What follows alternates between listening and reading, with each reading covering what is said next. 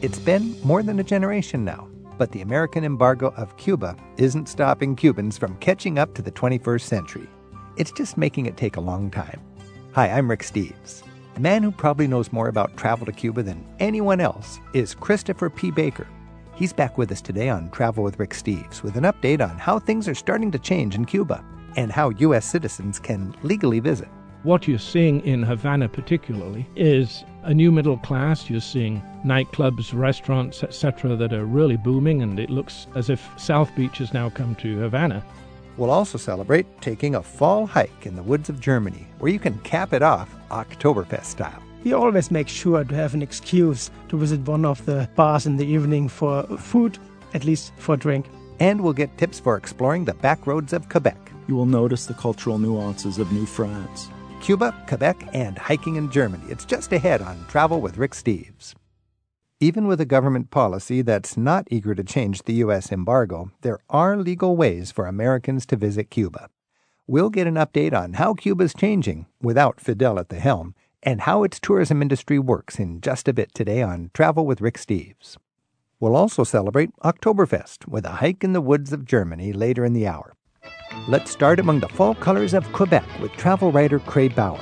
Cray is an American with a real affinity for our neighbor to the north, and Canada is the focus of much of his writing and travel.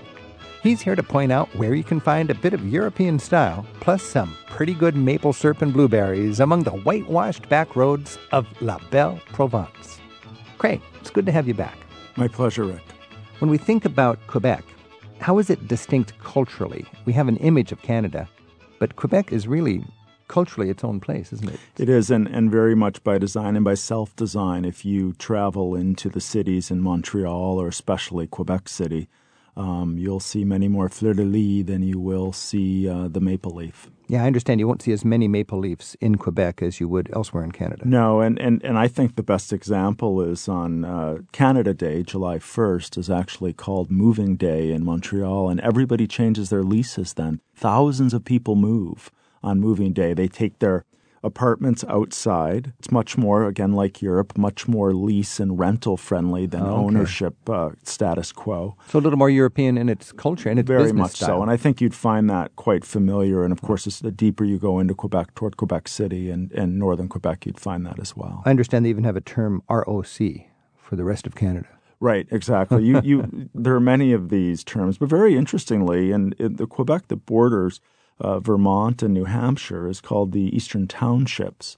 And these were one of the places where Loyalists went during the American Revolution. Now, isn't that interesting? So people who supported King George and they lost to the Founding Fathers, George Washington and the Colonial Army and so on, they really thought, let's get the heck out of here. And they went up to Canada where they could still be loyal to England. Exactly. Most famously, they went to Kingston, Ontario. But also you find all along the border, you'll find these towns, very quaint towns. Just north of the border. Just north of, exactly. So you have a little bit of that New England flavor surviving there to this day? Quite so. And more so than the conifer forests of Vermont and New Hampshire, you find these rolling hills, many glacial lakes, and little villages where they speak a sort of combination, Franglish, if you will, where often they'll speak, and quite comfortable with Americans and Anglo-English speakers.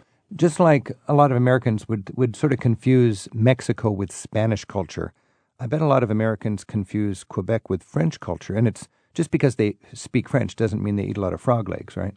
No, exactly right. They eat a lot of poutine, which is the French delicacy, which is French fries covered with gravy and cheese curd. And this has been taken in the renaissance of comfort foods that we're experiencing at the moment.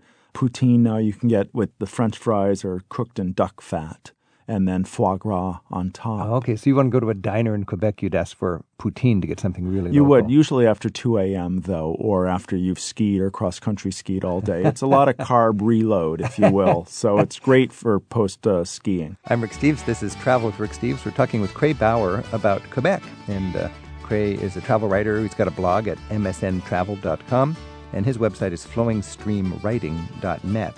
Cray, we talked about how you wouldn't see as many maple leaf flags, but when I think of Quebec, I do think of maple syrup. It's sort of a culture, isn't it? Absolutely. Maple syrup and cheeses, a very strong farming community. Farms are small, independent farms are well supported in this region, and you can find virtually anything made of maple, sweetened with maple, I should say, in Quebec. What's a sugar shack? A sugar shack is where the maple syrup is actually boiled down into, creating the syrup that we find when we boil other things that may not taste very appetizing at first, but you add a little bit of heat and magic happens. And so you'll find the sugar shacks. You can often work. The kids are interested in going in and helping to during the maple syrup season. And you go and you tap the maple tree, and the sap runs out, and then you are on the process of making maple syrup. Really fun, hands-on activity. Fun time for to kids. be there. Tap time in Quebec. Yeah. Whoopee!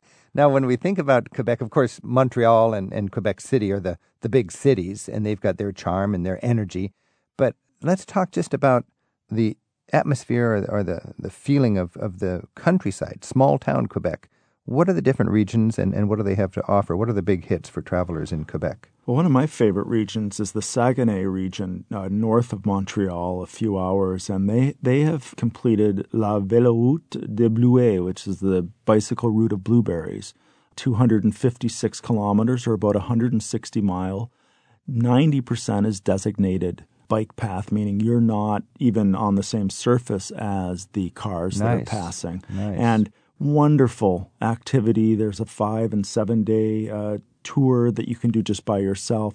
Number of vélo maisons, which are bike community centers. You'll go into a small town and there'll be a community center where you can get another patch for your bike or sit around and talk to other cyclists. So this is Saguenay. This is in Saguenay, and you also travel through two national parks. We started out at Pointe-Talon National Park, riding through the birch forest. And as someone who grew up in the Northeast, being among birches again was wonderful. So this would be real tranquil farm country, sort of very pastoral, cheese sampling, this sort of Exactly. In fact, I stopped at a fromagerie and met the main dairyman who told me they'd been organic for 20 years, not because of the trending, but because they realized it was the best agricultural practice. Very nice. And this would be sort of enthusiastically francophone?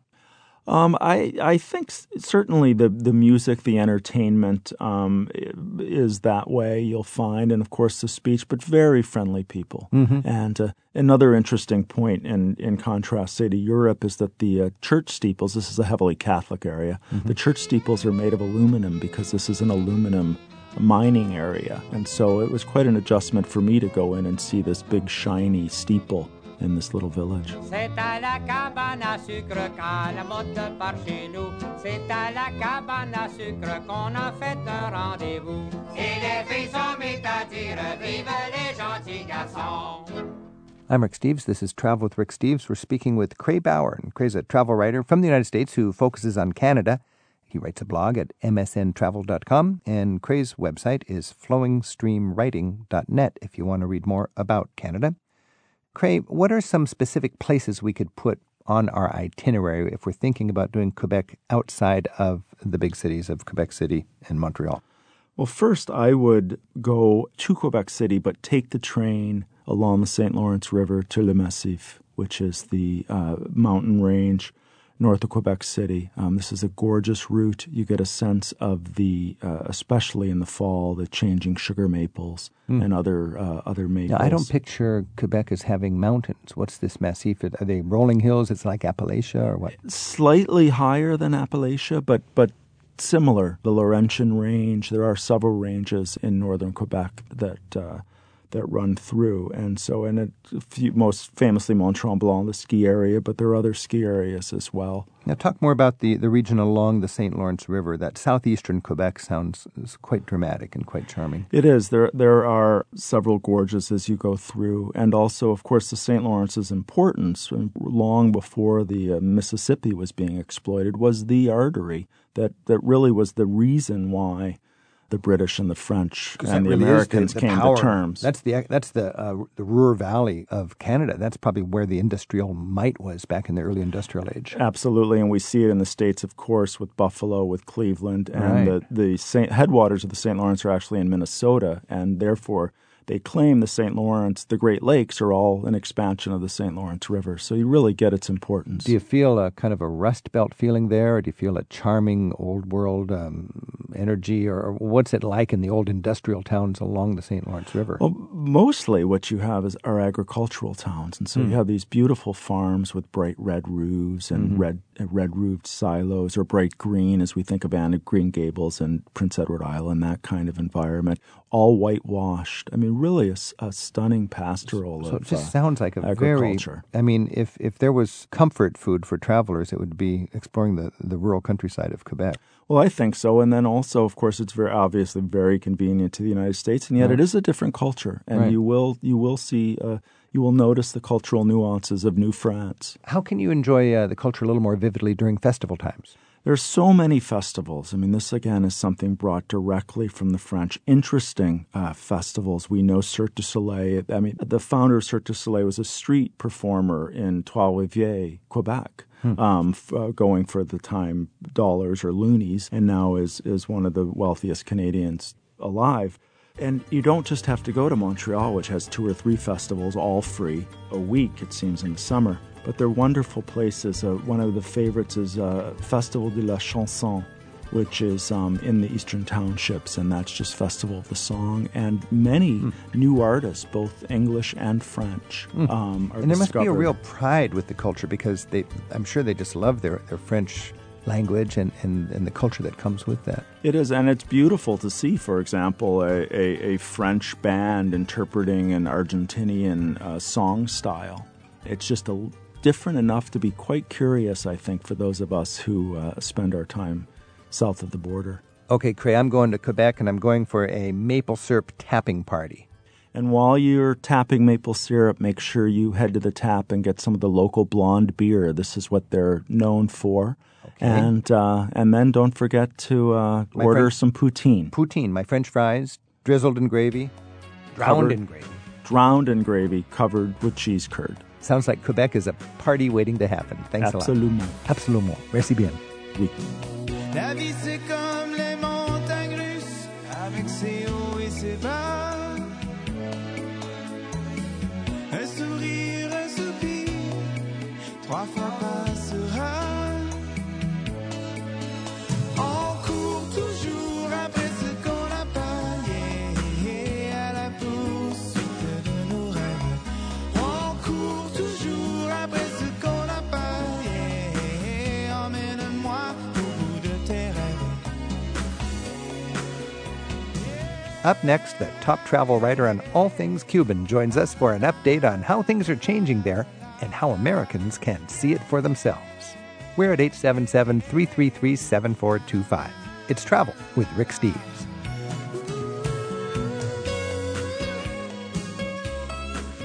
Travel with Rick Steves is made possible in part by the European Union delegation to the USA. The European Union received the 2012 Nobel Peace Prize for promoting peace, human rights, and democracy. Information available at euintheus.org.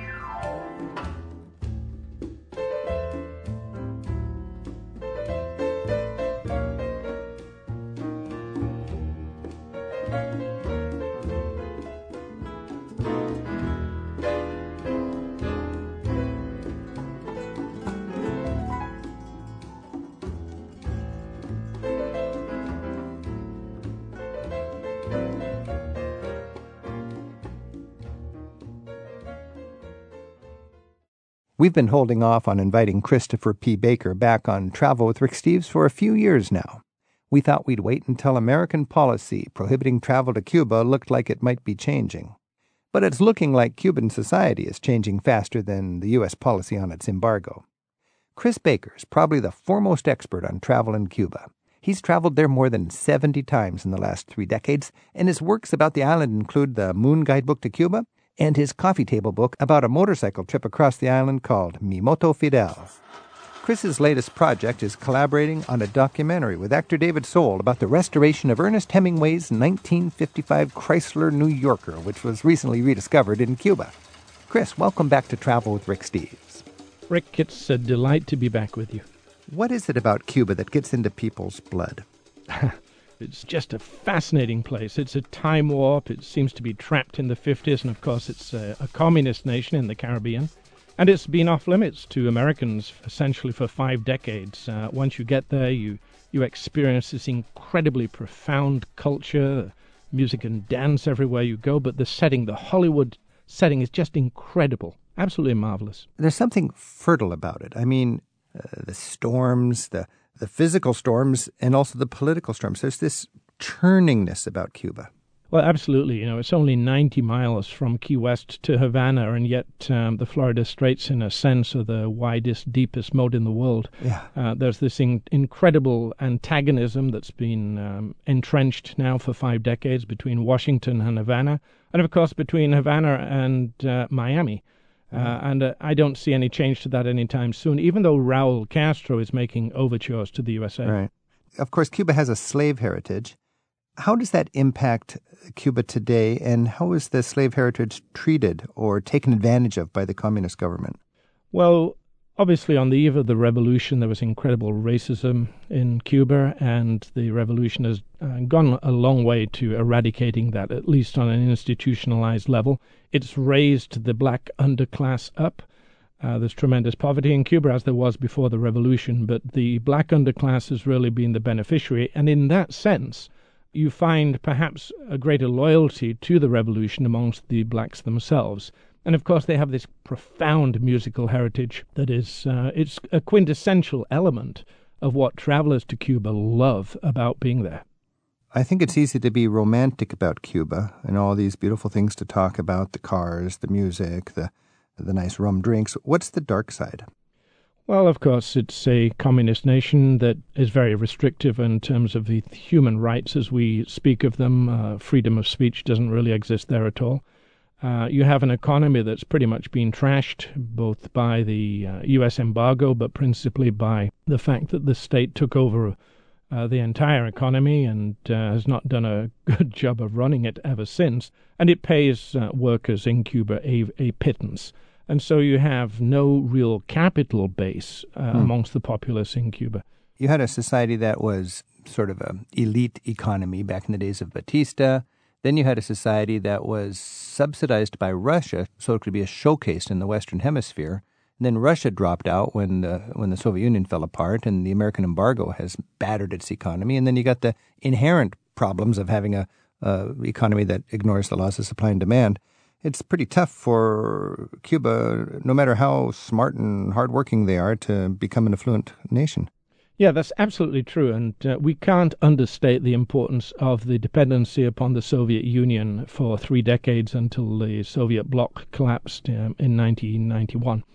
But it's very important also to recognize, too, that Raul Castro, who came to power after 2006 when Fidel was taken seriously ill, is a different, it's cut from a different cloth than his brother, and he has been initiating what I would call significant reforms that are trying to stimulate private enterprise in Cuba. And the past year alone, I've seen dramatic change. The Obama administration has lifted restrictions on the amount of money that can be sent by Cuban Americans to their families, and also it now permits any U.S. citizen to send money to Cuba in support of private enterprise. And what you're seeing in Havana particularly is a new middle class. You're seeing nightclubs, restaurants, etc., that are really booming, and it looks in parts as if South Beach has now come to Havana. Wow. I'll be back in Cuba in a couple of days and be touring the entire island, and I'm very enthused to hopefully find that this kind of new pattern of the evolution of private enterprise for the first time in 6 decades is now spreading beyond Havana. We'll see. Wow, this is pretty radical. I'm Rick Steves. This is Travel with Rick Steves. We're talking with Christopher Baker, and Christopher is the author of The Moon Handbook to Cuba. So, Christopher, people love Cuba, but of course the Americans have to deal with the American embargo that limits who can go there and how and why and everything course, Europeans and Canadians find Cuba is the number one Caribbean destination for them when they're dreaming about a Caribbean vacation. Americans have to be more careful. In previous times, you could go to the Yucatan or Canada and just hop on a plane and go there. But these days, you're going to end up with a stamp on your passport and conceivably be in big trouble with our government. What's the latest on Americans who just want to go to Cuba and get to know the culture and get to know the people and have a good time? How can we do it? Sure. Well, it's still theoretically possible to do it that way.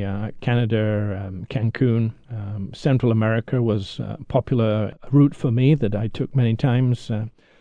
Back in a few years ago, you could actually pull up the airline websites and make a booking with Copa or Grupo TACA, for example. These days, you'll find that they do not display their Cuba routes on their websites.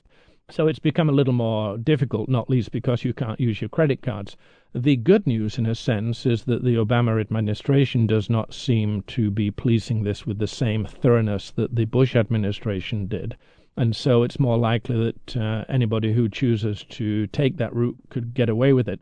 The other side of the coin, however, is that Cuba, which never used to stamp your passport, seems these days to be stamping almost everybody's passport, and it's always on page 16, so the U.S. authorities know that. So, Christopher, what's the worst scenario? I decide to go to Cuba like hippies did 20 years ago. They stamp my passport. 2 years later, I'm trying to go somewhere. They see I've been in Cuba. Is there a big fine? Well, potentially on paper there is a big fine at $60,000. However, nobody has been fined. In fact, there are only 2 people have ever been fined through the judicial system. A lot of people have received notifications of intent to fine, which is a totally different animal. But there's no judicial process. But I'm a law-abiding American citizen, and I want to go legally from the United States, and I understand Obama has opened up a way, this kind of people-to-people program. Explain that. Well, this is the way to go because everybody can do so legally. Now, everybody has this ability to pick and choose according to their desire, be it a weekend program or something lengthier and more in-depth like National Geographic offers. The people-to-people programs, we're doing incredible meetings. For example, I'll give you some examples from the National Geographic program. We go to visit my friend Julio Munoz in the beautiful colonial city of Trinidad. We call him the Horse Whisperer. You're in his 18th century home, you're learning about the multiple businesses he has, and then he brings in a horse inside the home, inside the salon of this beautiful house, and he describes how he is trying to teach Cuban peasants who kind of brutalize their animals how to have a more loving, affectionate interaction with their animals, that they don't need to give them pain to have their animals respond, etc. It's a fascinating experience. That's a classic example of what a person-to-person or people-to-people trip would include. So as an American tourist, I need to book a tour, and legally I need to be with a tour in Cuba for the purpose of meeting people and having this cultural exchange. Is that the idea? That's exactly right. It's all about cultural exchange. Talk to me about the flight from Miami to Cuba. There's just some unique things about actually flying from Florida to Cuba. Yeah. Well, there's no scheduled flights as such. There are scheduled charter flights, and only licensed individuals can board those flights to Cuba. It's a 40-minute flight. If you get a license, you mentioned them before, journalists, religious folks, and, of course, the people-to-people tour groups. You get on a flight, leave Miami, and 40 minutes later you touch down in Havana. Of course, when we go to Cuba, you're going to check out Havana, but you got to get out of the big city and into the countryside. Talk about the wonder of a small-town experience for the American visitor to Cuba. Absolutely, absolutely. This is where the real Cuba is, and there are no restrictions on travel around Cuba by the Cuban government. You can rent a car and do whatever you want. If you're a U.S. traveler, obviously you're going to be there on a people-to-people program. And you would go out to a place like Trinidad. I already mentioned this beautiful colonial city, the city of Cienfuegos, for example, created by French immigrants in the 19th century, has its own unique flavor. But out there in the countryside, you're still going to see ox-drawn plows. It's a cowboy culture. Half the vehicles in the country are probably drawn by oxen or horse. It's a time warp. Havana's its own time warp, a 50s time warp. You go to the tobacco country of Vinales, go to see the farmers there growing tobacco that goes in to make the finest cigars in the world. Then you are being taken back 2 entire centuries. Amazing that it still exists. And my worry when I see the news is that the beautiful little countryside villages and hamlets of Cuba would just be ravaged by hurricanes that keep sweeping through. What does it feel like? What are the remnants or what are the souvenirs left by these hurricanes? Well, it's rather tragic that Hurricane Sandy, which struck New York and New Jersey last year, actually touched down in Santiago de Cuba. That's the oldest city in Cuba and the original capital. And it devastated that city. I was there just 4 months ago, and it made me weep to see entire top floors of the houses, buildings around the Central Plaza gone. But in the countryside, do you have a sense that life just goes on and they've always had hurricanes, or does it feel like it's a constant war zone? Well, it is a constant, particularly in the tobacco country of Vinales in the west of Cuba, because half of the hurricanes that hit the island come up from the Gulf of Mexico over this area. Cuba has a world-class evacuation policy, and they're very well trained in handling hurricanes. But of course, it's devastating to the local economy, to the lives of the locals. Yeah. I'm Rick Steves. This is Travel with Rick Steves. We're talking about Cuba with Christopher Baker, the author of The Moon Handbook to Cuba. Our phone number is 877-333-7425. And Cheryl's calling in from Long Beach in California. Cheryl, thanks for your call. Thank you very much. How soon do you think we're going to be able to have affordable tours so that we don't have to do the people-to-people and we don't have to fly out of Miami? I'm in Los Angeles. I don't need to fly to Miami to get to Cuba. Well, hi, Cheryl. Hi. I don't envisage any time soon that we're going to see the travel restrictions lifted because the president no longer has the ability to do so. It requires congressional approval for that, and currently the balance of power on the Cuba question still resides with hardline Cuban Americans. Okay. Thank you. That's kind of sad news. Yeah, it is. Oh, man. Well, keep up to date on these creative options that tour guides can offer, because there's a lot of independent travel that you can do within the context of one of these people-to-people tours, isn't there, Christopher? Right, and I have looked at them, and they seem quite a lot more expensive than if I were able to just hit the country and read the book and go on my own.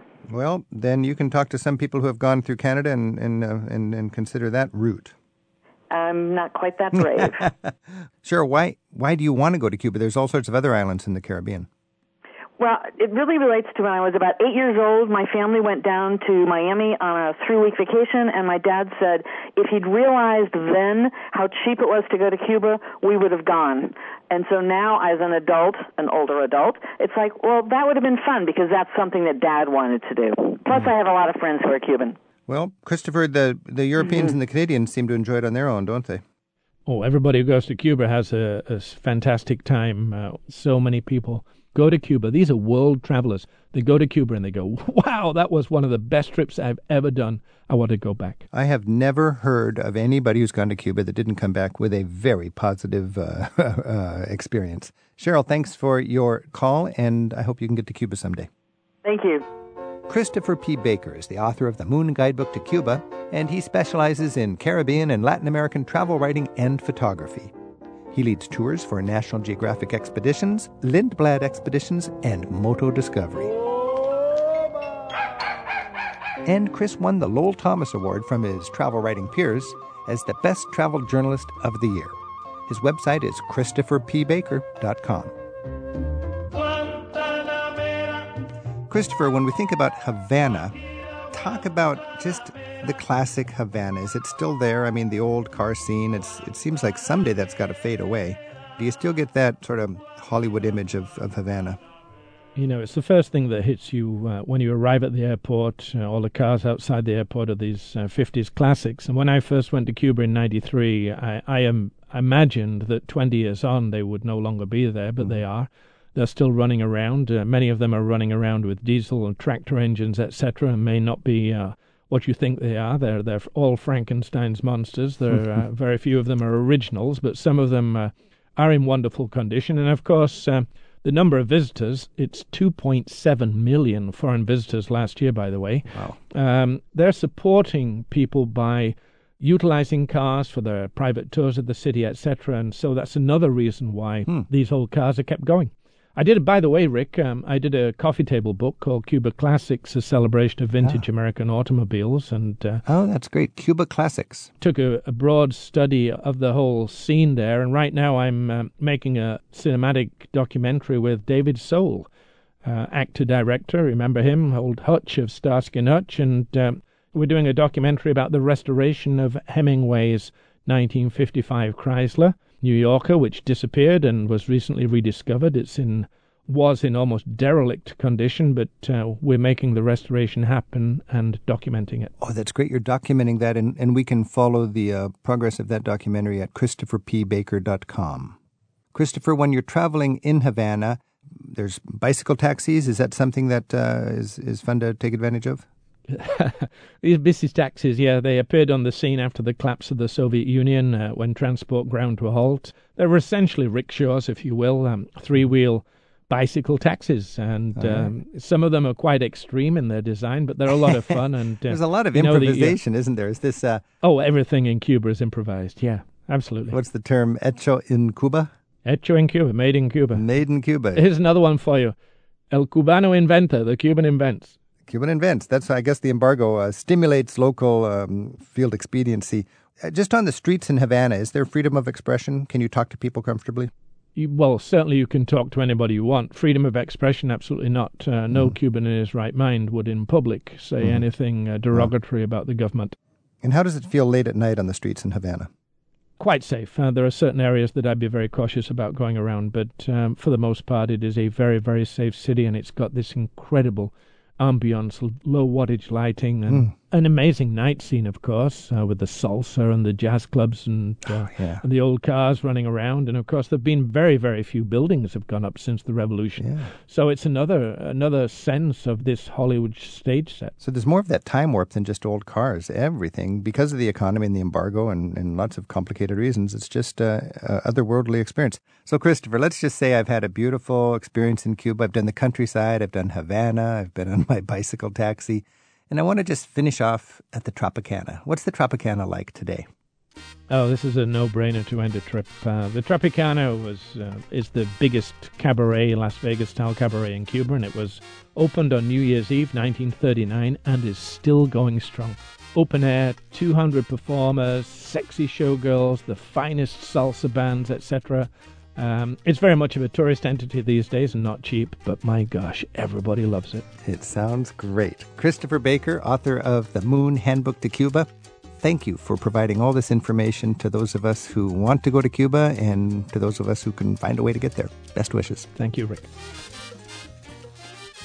Up next, Germany's our destination for a little fresh air and exercise. A tour guide from the Rhineland offers tips for German-style hiking on the country's extensive network of trails.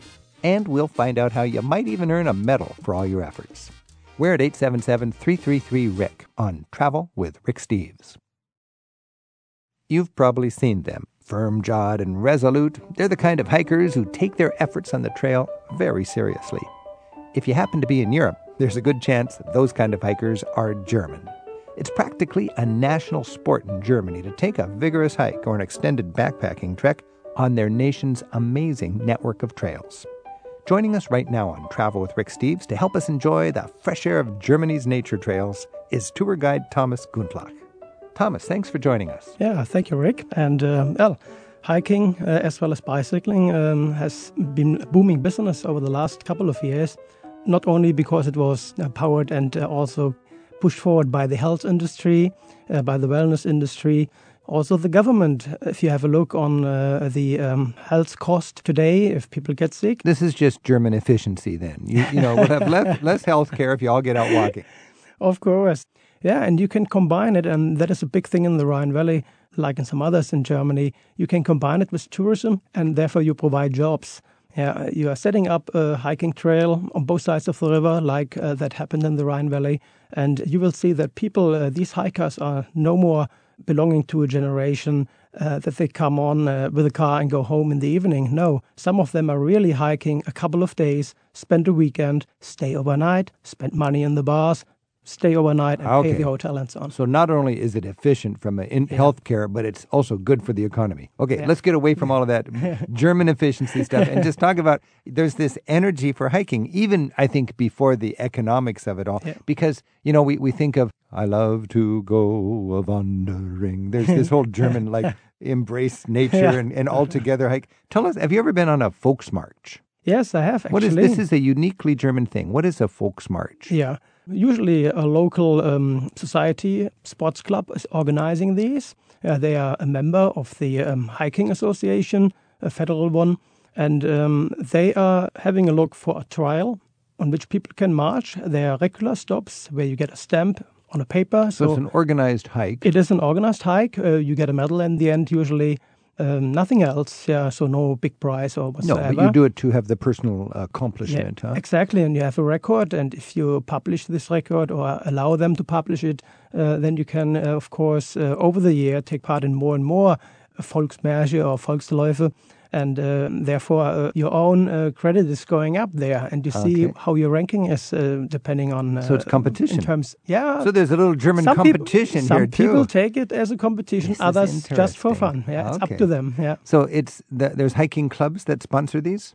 Yeah, and they will just announce we're gonna in the Schwarzwald, the Black Forest from Freiburg. We're gonna have a Volksmarch, and is it several days or just one long day? No, it's usually a one-day occasion, and usually they offer a route around about 20-30 kilometers, 18 or 20 miles, like even more. But also usually a short version, because they are well aware that you have people who just want to enjoy the day in a huge community. So there's a sort of a communal dimension to the hiking. It is. Because in the United States, normally, the thought of hiking with 30 people, that sort of turns me off. I want to hike alone. But in Germany, you like to have a big gang to go hiking with. In terms of the Volksmarsch, yes, of course.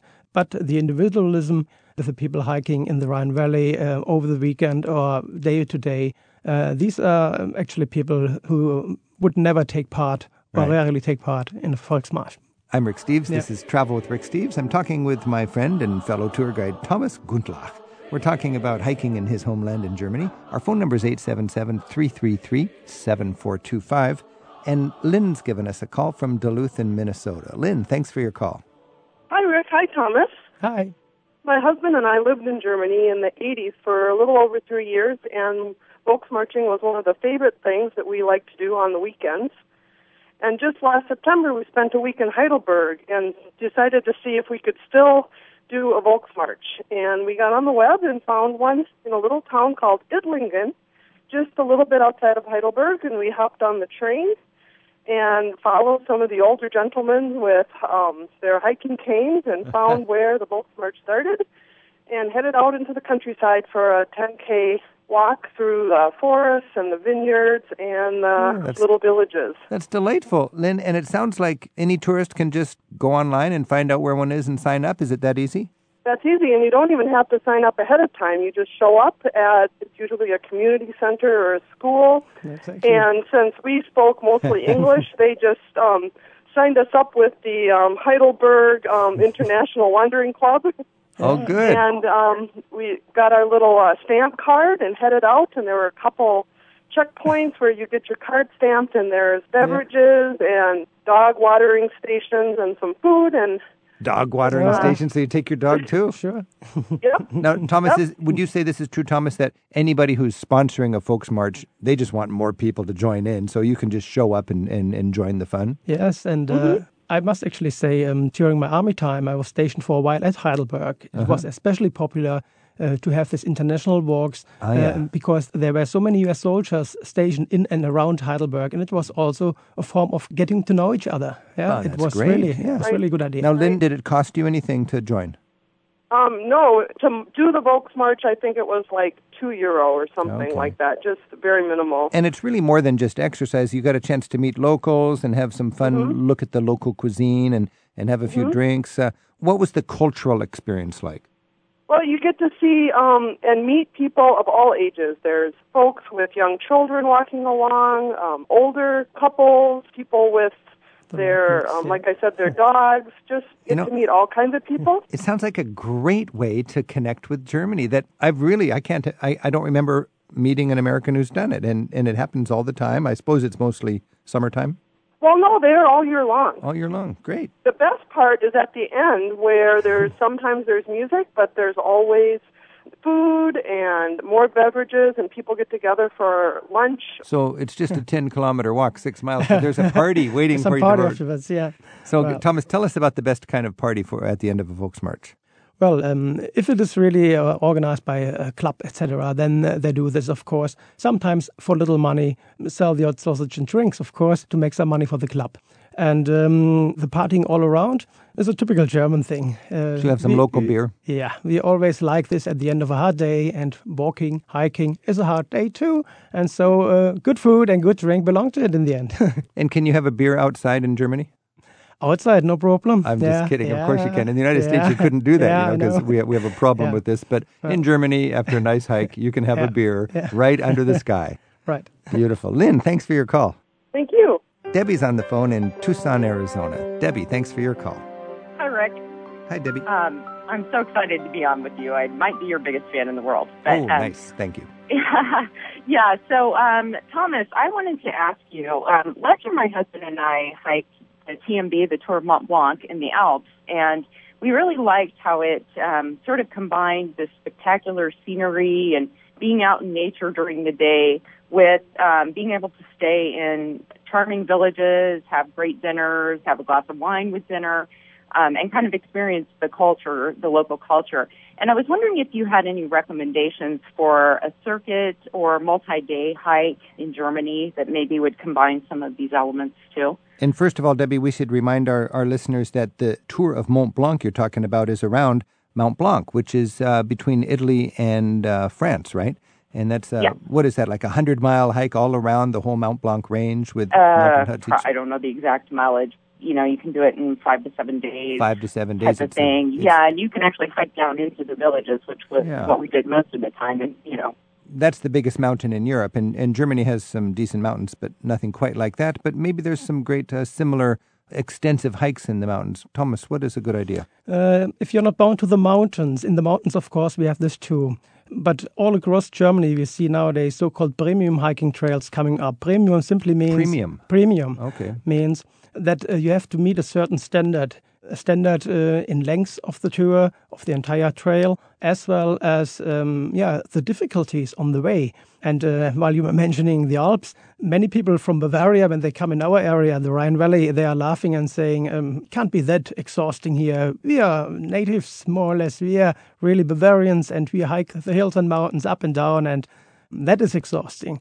But then if you take them on a hike in the Rhine Valley, hikes are usually 20 miles up to 25 miles, let's say, a day there, to the next village, passing several others on the way, as well as many castles and other cultural and historical highlights. It's a lot of ups and downs, and I must admit I was really exhausted one day at the very beginning when I did the hikes with a friend of mine. We went.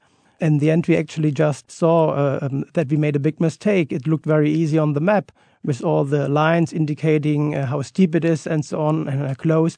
And we forgot that the lines were so narrow to each other that there were many, many valleys in between, which you simply haven't seen on the map, and it turned out to be a long hike. So the Rhine Gorge is quite dramatic. It is dramatic, with a dramatic scenery. Okay, now, Thomas, you're from the Rhine Valley. Yeah. Is there a little bit of local pride here, or are there great hikes in Bavaria, do you think, also? There are great hikes in Bavaria. In the mountains. In the mountains. Zugspitze, near Berchtesgaden, all around the lakes in southern Bavaria.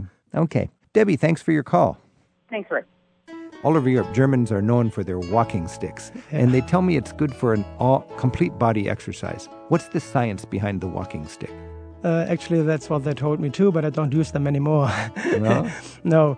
It's from the wellness industry and the health industry that they try to teach you how to walk properly, using your arms. So you get upper body exercise. Exactly, that the whole body is benefiting from it. But most of the hikers actually don't use the sticks. No, but the traditional old guys with the felt hat will have a walking stick, a single one. You will still see them. The other ones are like ski poles, Yeah, exactly. But these old traditional, a single walking stick, and what I love about that is the Stocknagel. Yeah. Tell us about the Stocknagel. Yeah.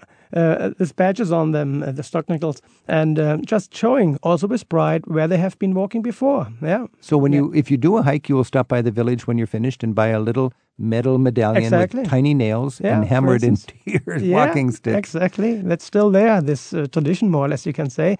I hope we can keep it up. I think that's a beautiful thing. And when I was first traveling in Germany, I got one of those felt hats. And then you get the little pins also. It's not so much anymore, is it? Or do they still do that? You can do that. The elderly folks do that especially. And now, when you're hiking, do you sing?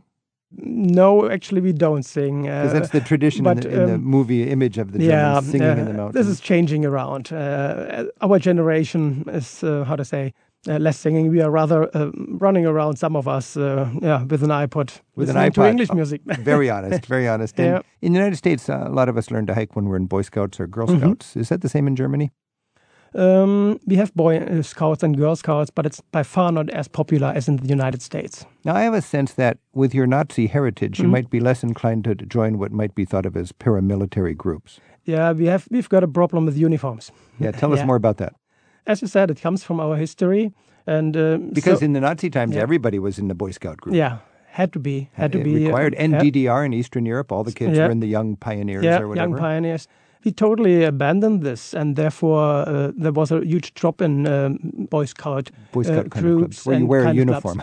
Tough to be selling uniforms in Germany these days. And the government more or less left it up to the sport clubs to cover this. And so if you're talking about hiking, very often the sport club has a hiking department today.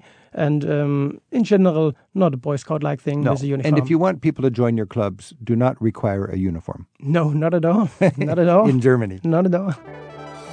I'm Rick Steves. This is Travel with Rick Steves. We're learning how to keep the membership up in your hiking club here on Travel with Rick Steves. Our phone number is 877-333-7425. We're talking with Thomas Gundlach, who joins us from the romantic Rhine Valley. And Stephanie's on the phone from College Park in Maryland. Hi, Rick. Hi, Thomas. It's great to talk with you. Hi. Thank you. Hi. So my husband and I, we go to Rothenburg every year. And Rothenburg is a beautiful medieval walled city, but we don't stay in Rothenburg. The tour buses have discovered it, and we stay in a village outside in the countryside. And it's just so peaceful and beautiful. And our very favorite thing to do is to borrow or rent some bicycles and just go out into the countryside. And they have the most beautiful dedicated bicycle paths. Some are next to a road, but some are really off the road and just straight through farmland and woodland. And you come to little villages and maybe stop at a village inn for a glass of wine or some lunch. And, for us it is heaven. We dream of this all year long. So now, first of all, the bike paths are well marked? The countryside is just crisscrossed with many bike paths, and they intersect. Sometimes you come to an intersection, and we say, "Oh, here's a traffic intersection in Germany." It's 3 different bike paths come together. You can get maps with bike paths that show you where they are, and they're color coded, so you know which ones are by a road or not by a road. Stephanie, it's amazing to think that Germany is the size of Montana with 70 million. How many people in Germany? 80 million people packed into this country the size of Montana with 1/3 the industrial capacity of the United States to boot. And you can still get out on a bicycle and come in the middle of nowhere to an intersection of 3 other bike paths. Germany manages its land in a beautiful way because you have that population density, but you can also very easily get out and be in touch with nature. Yeah, for sure. So that's one of the things that we most admire is they seem to have less of the urban, suburban sprawl that we have in America, where you might have to go through miles of, in America, strip development before you can actually get into the countryside. And here you just go out the city walls and immediately you are in the countryside. Hey, Stephanie, you mentioned you don't go to Rothenburg so much because it's so touristy and overrun with tour bus groups. So you have a beautiful, private, secret little village. Could you tell me the name so I could help to ruin it? No, I think I'd rather not do that. I think everybody should go, and maybe your first trip, you want to explore different areas, and you look for one that just really speaks to you. This place feels like this is what I love. And then the next year you go back and you just spend 2 weeks in that one place. And, no village could handle everybody that Rick Steves knows, but there are so many of these beautiful villages. Good for you. Stephanie, you're... Well, I wish you'd tell me the name of that town, but you're still a great traveler. Thank you. And I don't blame you for keeping that a secret. And thanks for your tips on getting away from the tourists and getting to really touch the natural soul of Germany there. Happy travel, Stephanie. Thank you, Rick. Thank you, Thomas. This is Travel with Rick Steves. I've been speaking with Thomas Gundlach, and we're talking about the wonders of enjoying Germany with our feet. How do you say on foot? Zu Fuß. Zu Fuß. Zu Fuß. Zu Fuß. Deutschland zu Fuß. Yep. So, Thomas, hiking is clearly a big part of German culture. Where would you or your German friends go where you just feel so thankful to be German and living in such a beautiful part of Europe? Well, forests belong to Germany, and that's what we are famous for, and therefore the best time to go on a hike is actually autumn, fall. We have Indian summers, like you're used to at the East Coast, and it's nothing better than combining this with a visit in the vineyards. The harvest is going on, have some traditional food, some dish, onion cake, Federweise at the end, the young wine of the season. So you got your onion cake, your fresh wine, your colored leaves in the fall. Exactly. And name a place in Germany where that would be the easiest to find and enjoy. Is it in the Schwarzwald or what? Not in the Schwarzwald. Here you have the forest, of course. Yeah. A lot of needle trees, however. Right, yeah. But go to the Rhineland area, to the Moselle area. The Mosel, that's beautiful. And the Ahr area for red wine, if you're rather for red wine. Okay. These are areas, the Palatine area as well, famous for wine, and also the forest. And as we talked with Lynn from Minnesota earlier, get on one of those folks marches. Yes. Do the 10K. Yeah. And then celebrate with all the good food and drink and music at the end of it. Yeah. And you can put a beautiful little pin on your walking stick. Thomas Gundlach, danke sehr for sharing the beauties of your country. You're welcome. What is the word? Zu Fuß. Zu Fuß. On foot.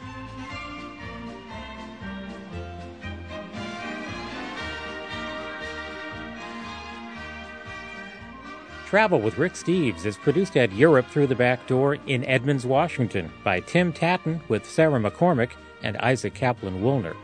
Thanks to KUCR Riverside for studio help this week. You can listen again to each week's show and look up information about our guests in the radio section of ricksteves.com. And be sure to join us again next week for more Travel with Rick Steves. Travel with Rick Steves is made possible in part by the European Union delegation to the USA. Tips about traveling in Europe and information about the EU are available at euintheus.org. Rick Steves has spent a third of his adult life in Europe researching and writing guidebooks. His classic, Europe Through the Back Door, teaches the skills of smart travel. At Rick Steves' online travel store, you'll also find guidebooks and phrasebooks for Germany, Austria, Switzerland, and every other corner of Europe. To learn more about Rick's books, visit the travel store at ricksteves.com.